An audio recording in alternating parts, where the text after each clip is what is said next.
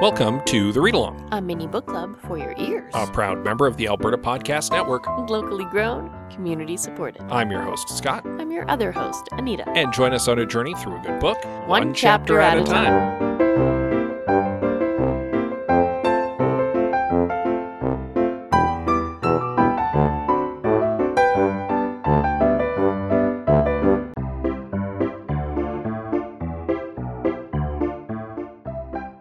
This episode of The Read Along is brought to you by Roomy. With warmer weather comes yard work and lots of it. Prune your trees and shrubs, clean your eaves troughs, replace those drafty windows you noticed over the winter, or you can call Roomy to take care of all of your outdoor and indoor home maintenance while you fire up the barbecue and relax. Visit roomy.ca, that's RUMI.ca, or call 1-844-777-7864 and let Roomy's trusted local experts take care of your yard so all you have to do is enjoy it.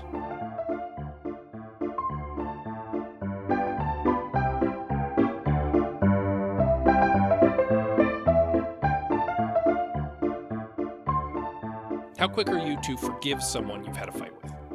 Depends on who it is and depends on what the fight was about. I mean, that's a fair answer. Thank you. Obviously, there are going to be arguments that you have with people which have far more lasting repercussions. Well, yeah. If someone has, insulted my ancestors, maybe I hold a grudge for a little while. I don't know that you would if they insulted your ancestors. I don't know that I would either, to be honest. I don't think you're that attached to your ancestors. I was trying to think of like a grave insult, and I'm like, except I wouldn't really be all that insulted. I bring it up because prior to us actually recording, but after we had read the chapter, you had mentioned that it felt there was a bit of whiplash for you in this chapter because it felt like Nick and Johnny had a fight and then forgave each other very quickly. Yeah, because they do. They have this huge fight. Now, to be fair, it's because they're stressed out. Oh, for sure. There's mitigating circumstances. They haven't been looking after themselves at all. They're super stressed. Like, the situation is very dire. Tempers are going to run a little high. Not much. It's a human condition. You can't do much about that. Fair enough. But at risk of getting a little ahead of ourselves there. Sorry. Bringing it back to this conversation, have you had, like, a heated exchange with a good friend, which you almost immediately just kind of like harsh words were said, and then like a few minutes later you were both like, I'm sorry I said that. That was uncalled for. Oh, yeah. You and I have done that. Oh, for sure. Where one of us is just tired and cranky and snips at the other one who gets offended because they're tired and cranky and didn't deserve to be snipped at. And then like 10 minutes later after we've, taken a break or more commonly had something to eat, you're fine. And then you go, oh, I'm sorry. I was being a jerk. I was hangry, and I'm sorry. Yeah, I mean, I think we have a pretty healthy relationship overall. Me too. But that doesn't mean that occasionally we don't get on each other's nerves. It happens. But we, generally speaking, still go to bed together at the end of the night, so. Yes. Sometimes Scott sleeps on the couch, not because he doesn't want to sleep with me, but because it's really hot in the bedroom. Yeah, when you've got two people sharing a small space in a very warm bedroom during the midst of a historical heat wave, sometimes you just want to go to a different room where it's a little cooler. Yeah, where you can hog the fan all to yourself. Let the other person have the fan upstairs. You go downstairs, take the fan downstairs. Everybody gets a fan. Everybody sleeps in peace. And generally speaking, I tend to let Nita have the bed upstairs, so because I'm a nice guy and I don't mind sleeping on the couch, and it's sometimes cooler downstairs. So. And really, waking me up in the middle of the night just makes for a cranky Nita. And that will lead to a snippy fight. There you go. See, nobody wants that. Exactly. And so we've come full circle. Before we get into our latest chapter, a quick recap of our last chapter, in which our heroes leave behind black puddles of ooze at an ancient library, make their way to the Fez airport, where they hire their very own Han Solo so they can head to Carthage as quickly as possible to pick up the trail of clues, which will hopefully lead them to save the world, but not before Nick makes a boneheaded decision. And that leads us into Chapter 16 of Beneath the Rising by Premi Mohammed.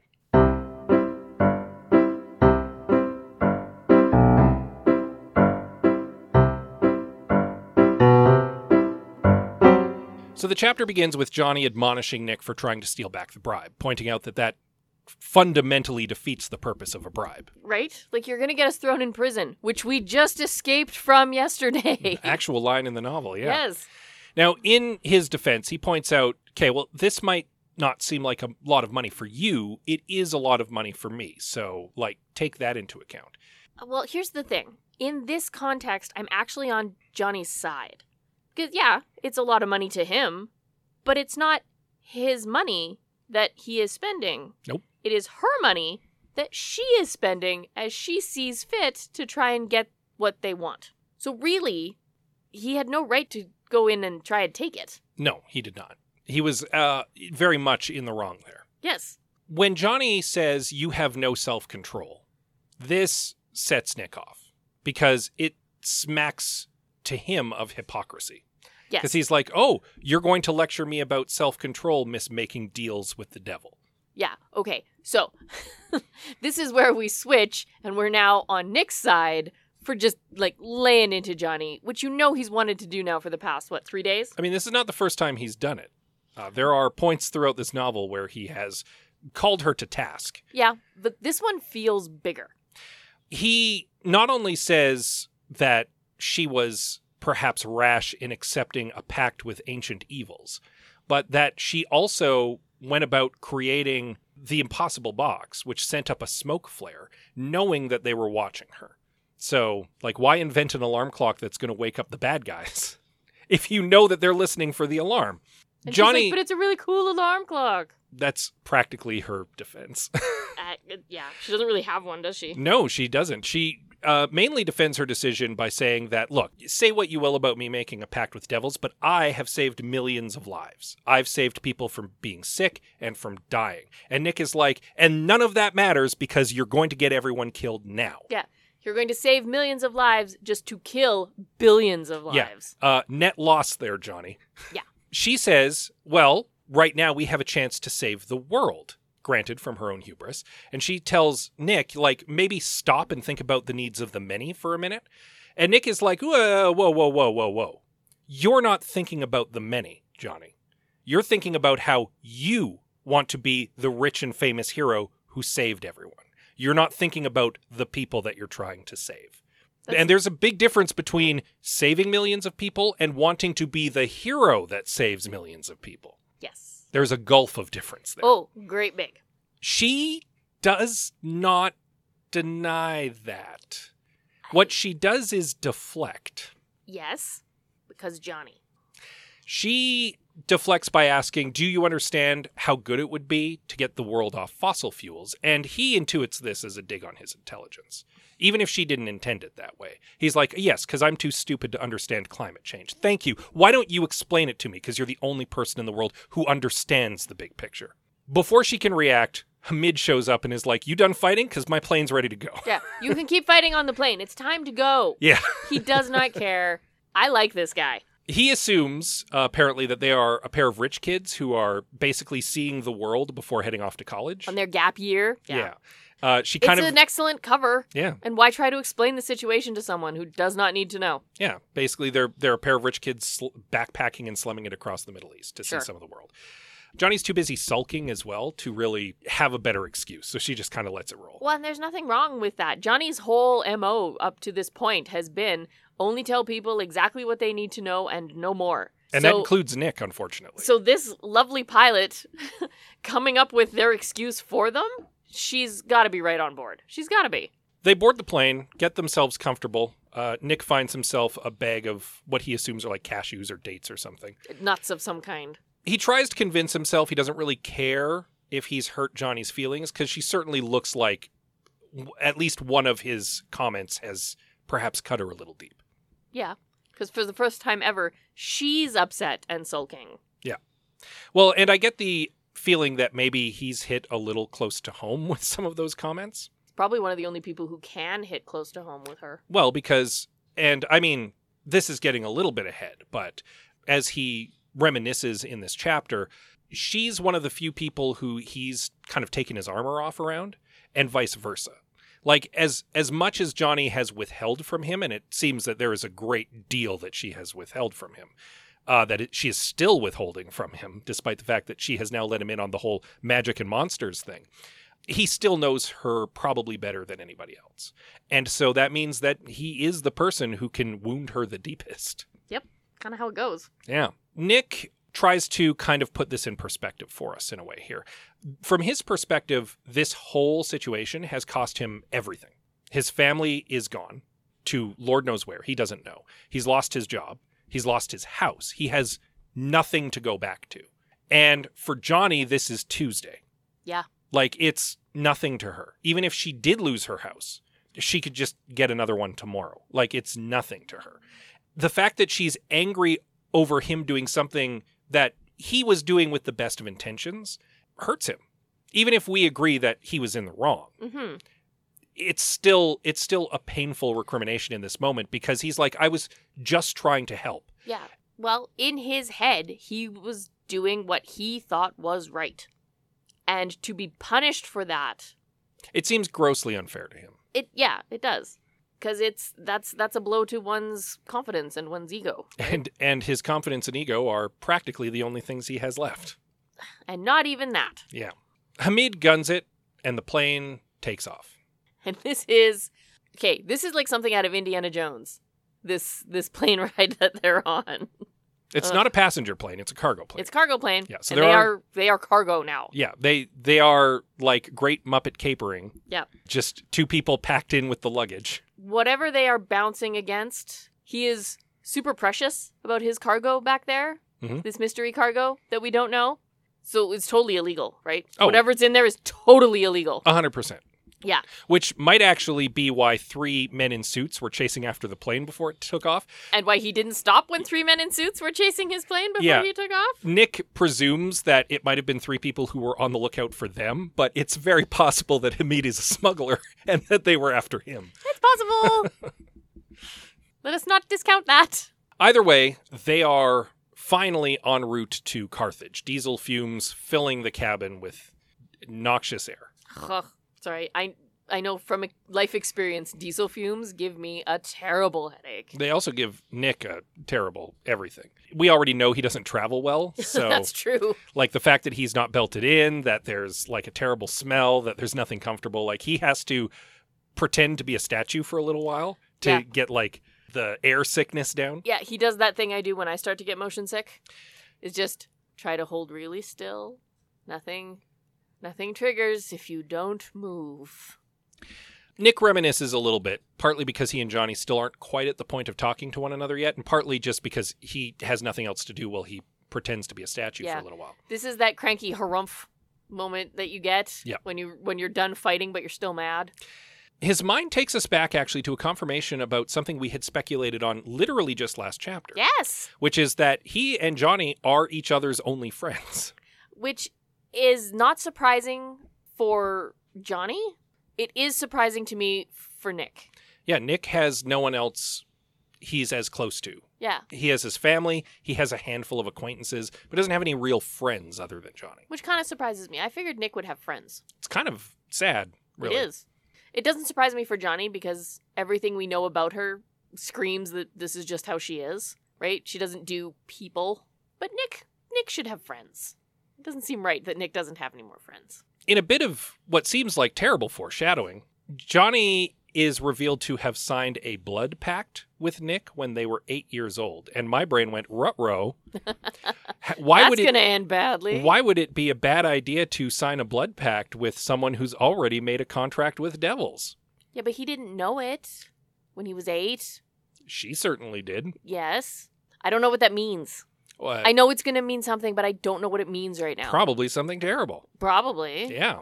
Is it Nick's demise? I hope not. Well, I also hope not, because as much as you found Nick a little grating last chapter, he's still a likable dude. Yeah. For the most part. Now in the air, and having had a few minutes to cool down, Johnny and Nick both do that thing where they both go to apologize at the same time and laugh about it. Yeah. This is the unshakable part of their friendship. Yeah. Johnny says, you know what? You're right. I was wrong to yell at you. I overreacted. You were doing something stupid, but I overreacted. You were still. That doesn't mean you weren't doing something dumb, but I shouldn't have yelled at you for it. And Nick is like, you know what? You were also right. It was a dumb idea. I should not have thought to steal the money back. It would have jeopardized everything. You're in the right. And she says, look, at the end of the day, the thing is, getting a plane, getting out of Fez, and getting to Carthage as quick as possible was just an obstacle. And it was an obstacle that was easily overcome with money. And we've got so much that seems to be lined up against us. One easy thing that we could just knock down quickly. It wasn't a big deal. I just wanted to do it and get it done with. And he's like, I get it. I understand. We're just trying to go. Yeah. Just shut up and take the money. Nick decides, okay, with the air kind of cleared, let's get back to talking about business here. What exactly are we looking for when we get to Carthage? So our situation update happens, and the situation is like unfathomably dire. Yeah, it's not great. Johnny says what they need to do is find a book that has the text of an ancient tablet on it. But first they need to find the book which will help them find that book. Yes. So they need to find a book which leads them to a book which leads them to information, not the gate, information about the gate. Part of the problem is that the gate is in a city, in what is now Iraq, but at the time wouldn't have been. A lot of the old names for these places are no longer used. They're long gone, either purposefully forgotten or just forgotten by the because that's kind march of how history works. Yeah. Yeah, and it's Istanbul and Constantinople, right? Some other force rolls in, conquers a city, renames it. Maybe the old city's name is lost, right? So part of the puzzle is finding out what the modern name of the old city is. Yes. So that they can go there and stop the gate. She also needs to find a spell that will help them to seal it up. And while she's found some minor warding spells that might be able to help them along the way, the real thing she's looking for is something huge, something she calls the Heraclean Chant, which might save their bacon. And the underscored word here is might, because she doesn't know for sure. But in order for it to work, it also has to be as close to the original spell as possible, because, as has previously been discussed, a lot of these tomes are translations of translations of translations. When you translate something, errors are going to creep in naturally. Exactly. And there's a reason the phrase lost in translation exists. Exactly. So she needs to find as close to the original Heraclean chant as possible because it will be the most powerful and most correct version of that spell. Yes. Any mistakes could undo all of their attempts to seal this gate. And so she can't risk it with a Xerox, basically. She also knows that this spell is going to be costly because magic at that scale requires sacrifice of some kind. She doesn't know what that sacrifice might entail. Nick, perhaps stupidly, but very gallantly, says, if there is a price to be paid, I'm willing to pitch in. We can go Dutch on magic. As you do. And I don't know if that's going to be possible or not. It was very gallant of him. But it might not be a thing. It might not work. It might not, or it might. You never know. In a lot of occult fiction, as a author or creator develops their magic system, there are often ways to mitigate the costs of magic, and one of those is have more people involved in the casting of the spell. Then you're drawing magic points from everybody, not just from one person, right? That's what like a large ritual is all about. It's about getting all of that energy from a lot of participants so that you don't necessarily need to just give it all yourself. Everybody gives a little bit instead of one person giving all of it. That's why evil sorcerers generally get cults. Kind of might be what's going on here. We don't know for sure, though. Now, during all this exposition, Johnny actually stops for a moment because her subconscious mind caught on to something that Nick had said when they were fighting about the alarm clock, basically. What the exact words he was using is, I'm not the one who knocked out a wall and rolled out a red carpet and invited the Ancient Ones in. You didn't just open up the door. You practically knocked down a wall and invited them in. Yeah, and something about that has stuck in her brain, even though in the moment it kind of went by. And while she's in the middle of all of this exposition, she's like, wait a tick. What did you say about knocking down a wall again? And he's like, I don't know. It was just a stupid fighting thing. It's just something I said. I'm sorry. I was mad. Yeah. She lets it slide at this moment, but this is, as far as I can tell, her genius brain starting to make a connection in the background while she's focused on all this other stuff. Mm-hmm. And it's something that we already suspected from earlier. We brought this up before, which is that the Impossible Box created its own gate. Yeah, might have. Yeah, and that's why the Ancient Ones were interested in it. Maybe. Because she found a way to essentially make it so that the wall doesn't matter. Yeah, but does it still matter because she's destroyed it? She destroyed it chapters ago. Yes. She took it apart, she melted down the important parts, like she smashed the rest of it. Yes. The box isn't there anymore. Correct. Now, there's a couple flaws in that plan. Johnny says she's the only person who could have done the thing. And indeed, she might be the only person who could have done the thing, but she has done the thing. She then went online and made some notes and collaborated with people, and we know that Rutger took a look at that box. A look at that box close enough that he was able to tell Nick later in the car, I've seen that box, it should not work. Based on everything that I was told, all the schematics that I saw, and the box itself, it should not work. Which means Rutger, at the very least, could replicate that box. That is my hypothesis. You think? Is that Johnny's maybe the only one who could have invented it. She might not be the only one who could replicate it.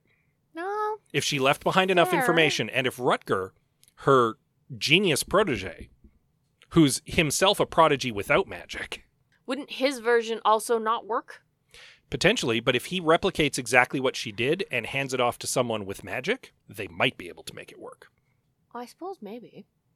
I'm just saying, Johnny was very smug about the idea that she destroyed the box, that she would rather die than give it up, and that she will never replicate it. But she let other people see it first. Other people or just Rutger? Even just Rutger is one other person with that information. Like, Nick has seen it. Yeah. He has been in its presence. Nick doesn't have the technical acumen to replicate it, though. I'm suggesting that Rutger does. Oh, I know. And we don't know what he's up to in the background right now. I'm not trying to cast aspersions on Rutger, who might be totally innocent and may not have been approached by Drozenoth in the background, and might not even now be building another impossible box for the monsters so that they can come in and destroy the world. I'm just saying it is possible that he has that knowledge. Johnny's knowledge of the box is not unique anymore because she did let that information out to at least one other person. Mm-hmm. No, I'm following you there.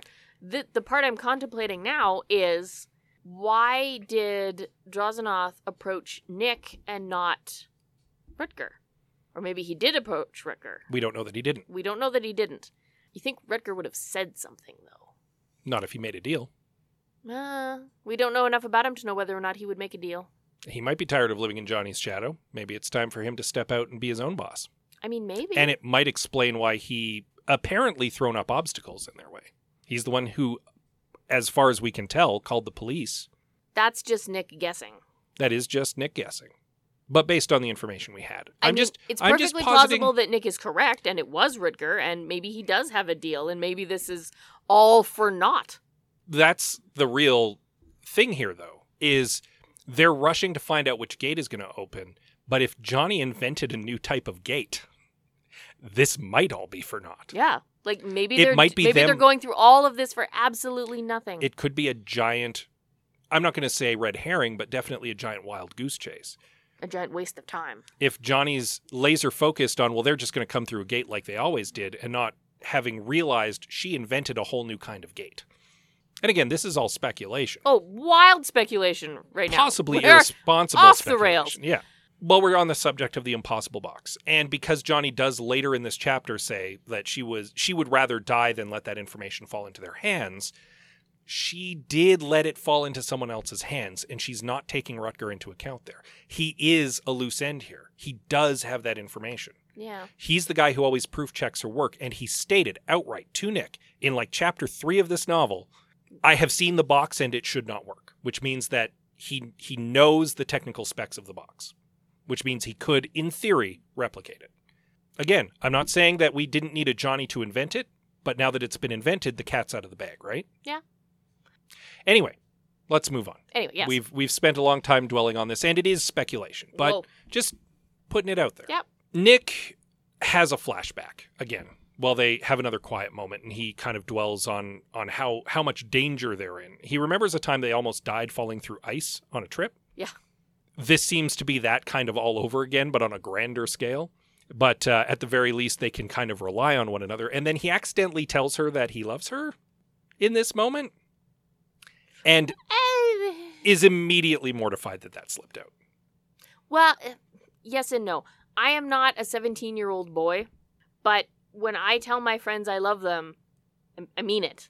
Yes. I don't necessarily mean it romantically. No. But Nick is a 17-year-old boy who does happen to have feelings for the person he just confessed his love to. Yes. And while it could certainly be taken platonically, he does have very complicated feelings about her. Yes, made even more complicated by the last couple of days. Yeah. His love-hate relationship with his best friend. All he could do is hope that she doesn't say it back, because he's like, no, that would be a lie. If she said it back, she would just be trying to make me feel better, because And that would make me feel worse. And that would make me feel worse. But fortunately, before she can reply, some turbulence breaks the tension. Johnny goes and checks outside the window real quick, like mildly panicked. And Nick is like, what's up? And she's like, well, you never know when like a gremlin's going to appear on the wing. She actually references the Twilight Zone, but that's what she's saying. And then she explains something to him she probably should have explained several days ago. Part of her pact with the Ancient Ones is that they cannot kill her directly. Yes. She has to live exactly as long as she would have, minus the time that she's burning using her prodigy powers, or it would be cheating on their end, is basically the argument. Yes. She once again kind of smugly and arrogantly says the Ancient Ones are pretty dumb. They're real easy to trick, but they have the cunning that you can only get over 1,000,000 years. And so they are good at exploiting loopholes. So they could slow me down without killing me. Like, they could break my legs, technically not killing me, would slow me down for a good long time. Or they could technically get someone else to kill me, because it's not them killing me. It's someone else killing me. I'm not immortal. I'm just, they can't smite me. Yeah. Here we fall into a legal gray area, though. Because if you hire an assassin to kill someone for you, you are still tried for murder. And Yes. I realize we're talking about ancient beings and a magic covenant. But, like, is there a magical legal gray area? I would say yes, because the letter of the contract is, I, party A, cannot kill you, party B. But there's nothing specifically in the contract that says I, party A, can't strongly encourage that guy, party C, to kill you, party B. Well, but maybe the wording of her covenant is important. That she would have lived exactly as long as she would have, She certainly, minus her prodigy time. She certainly seems to think that they could get a proxy to do it, and I have no reason to believe otherwise. Fair enough. Johnny takes a moment now to also explain the way magic works, because essentially any spell, no matter how small, basically rewrites the universe. Yeah. Like, blink and the universe is different. The entire universe. The universe you knew before is gone. It's erased. Yeah. This is the new universe. It can be very similar, but it is not exactly the same. This is because magic breaks the natural order, so in order for it to work, it needs to change the natural order so that it works. Yes. And the only way to do that is to restart the universe from scratch. It's like when you're writing computer code. If you've added some new code, in order to make it work, you have to rerun the computer code from start. Yeah, you have to run the whole program. And that's basically how the universe works here. The universe is a computer program. We are living in a simulation. This got very Douglas Adams very quickly. But this is essentially how you prevent causing paradoxes with natural laws, is that you've reset the universe and now that magic is a natural law. That's more or less how she explains it. Yeah. So Nick is like, okay, so if I understand this, basically what you're trying to do with this Heraclean chant is you're trying to work a new spell into effect which basically changes the universe in such a way that gates just no longer work. Johnny's like, basically, yeah, you've got it. She's trying to retcon the gates out. Sort of, yes, because Kind of, sort of. She mentions that there was a time when cold iron was very effective at breaking magic. Yes. But at some point in relatively recent history, that stopped being a thing because some wizard enacted a spell so grand that it changed the immutable nature of cold iron so that it no longer is effective against magic. And her goal here is to enact a similarly grand spell that effectively makes it so gates no longer function. Again, failing to realize that she's invented a technological solution to the gate problem. Yeah. And Nick is like, cool. So that's plan A. What is plan B? And Johnny gives him that look of, what plan B? Do you have an idea what a plan B could be? Do you know what we could do as a plan B? He flippantly is just like, well, then we'll blow them up with nukes. And she's like, well, I am a member of the Bilderberg group and I could probably pull some strings. And Nick is like, no 17-year-old girl should have strings like that to pull. But Johnny does point out, look, at the end of the day, nuclear weapons are literally the best that mankind has to offer when it comes to just sheer firepower. Yeah. We have nothing better. Just blatant destruction. And I'm not even certain that that would harm them. It might wipe out a couple of the lesser ancient ones, but the real big ones would probably eat it like soup. And that's a problem. So resistant to physical damage. Yeah, dropping nukes is a serious Hail Mary, but maybe not a terrible plan B. She also, at this point, brings up the impossible box again. And we kind of got a little ahead of ourselves earlier when we were talking about it. But this is where she suggests maybe if we had weaponized that thing, we could have done something. But I'm never going to rebuild it because I cannot risk it falling into their hands. Which is fair. Yeah. With that kind of settling in, Nick again tries to break the tension with a crude joke. And that takes us out of chapter 16. It's a very Nick thing to do, to find something goofy and stupid to say to try and make her smile and sort of ease the tensions. Yeah. You want to take a quick trip into the conspiracy corner before we wrap up? Oh, yes, let's.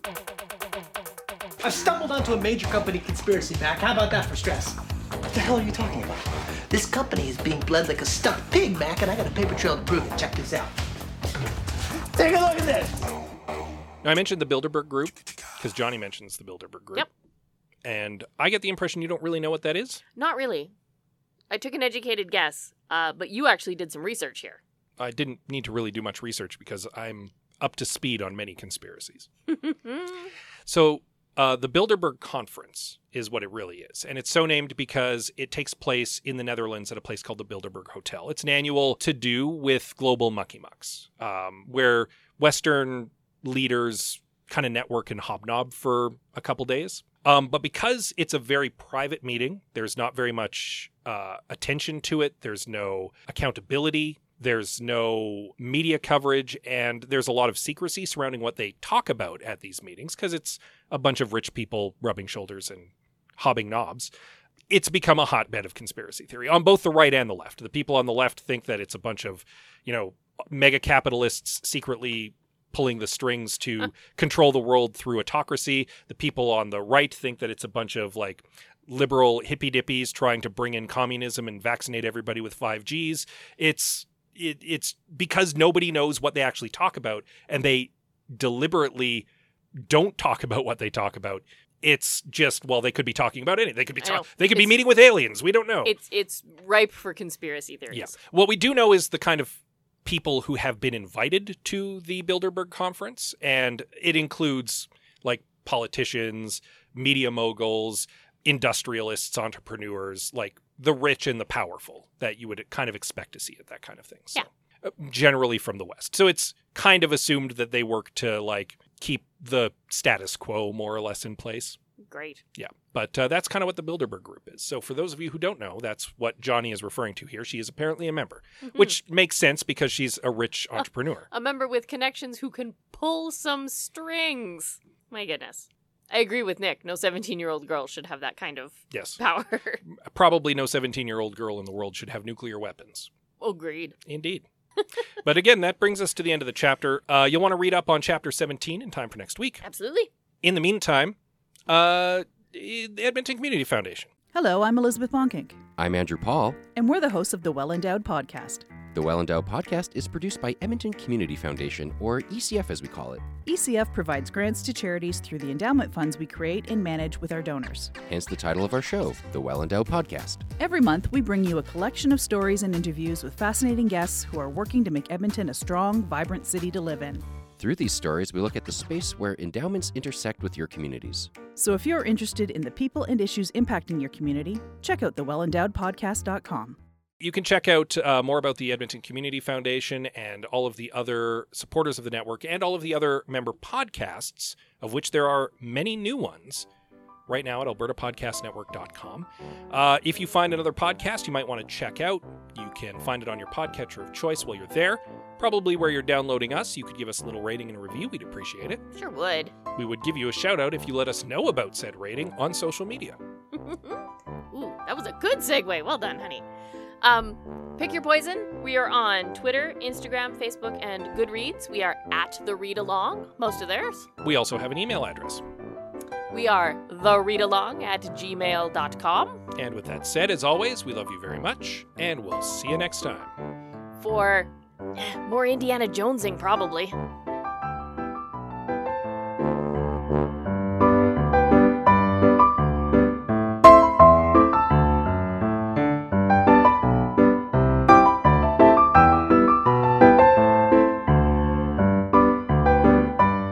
Thank you for joining us on The Read Along with your hosts, Anita and Scott Bourgeois. A proud member of the Alberta Podcast Network, all Read Along music is by Kevin MacLeod at Incompetech.com. Cover art is by Aaron Beaver. Be sure to join us on Twitter, Instagram, and Facebook at The Read Along, and check out our group on Goodreads.com.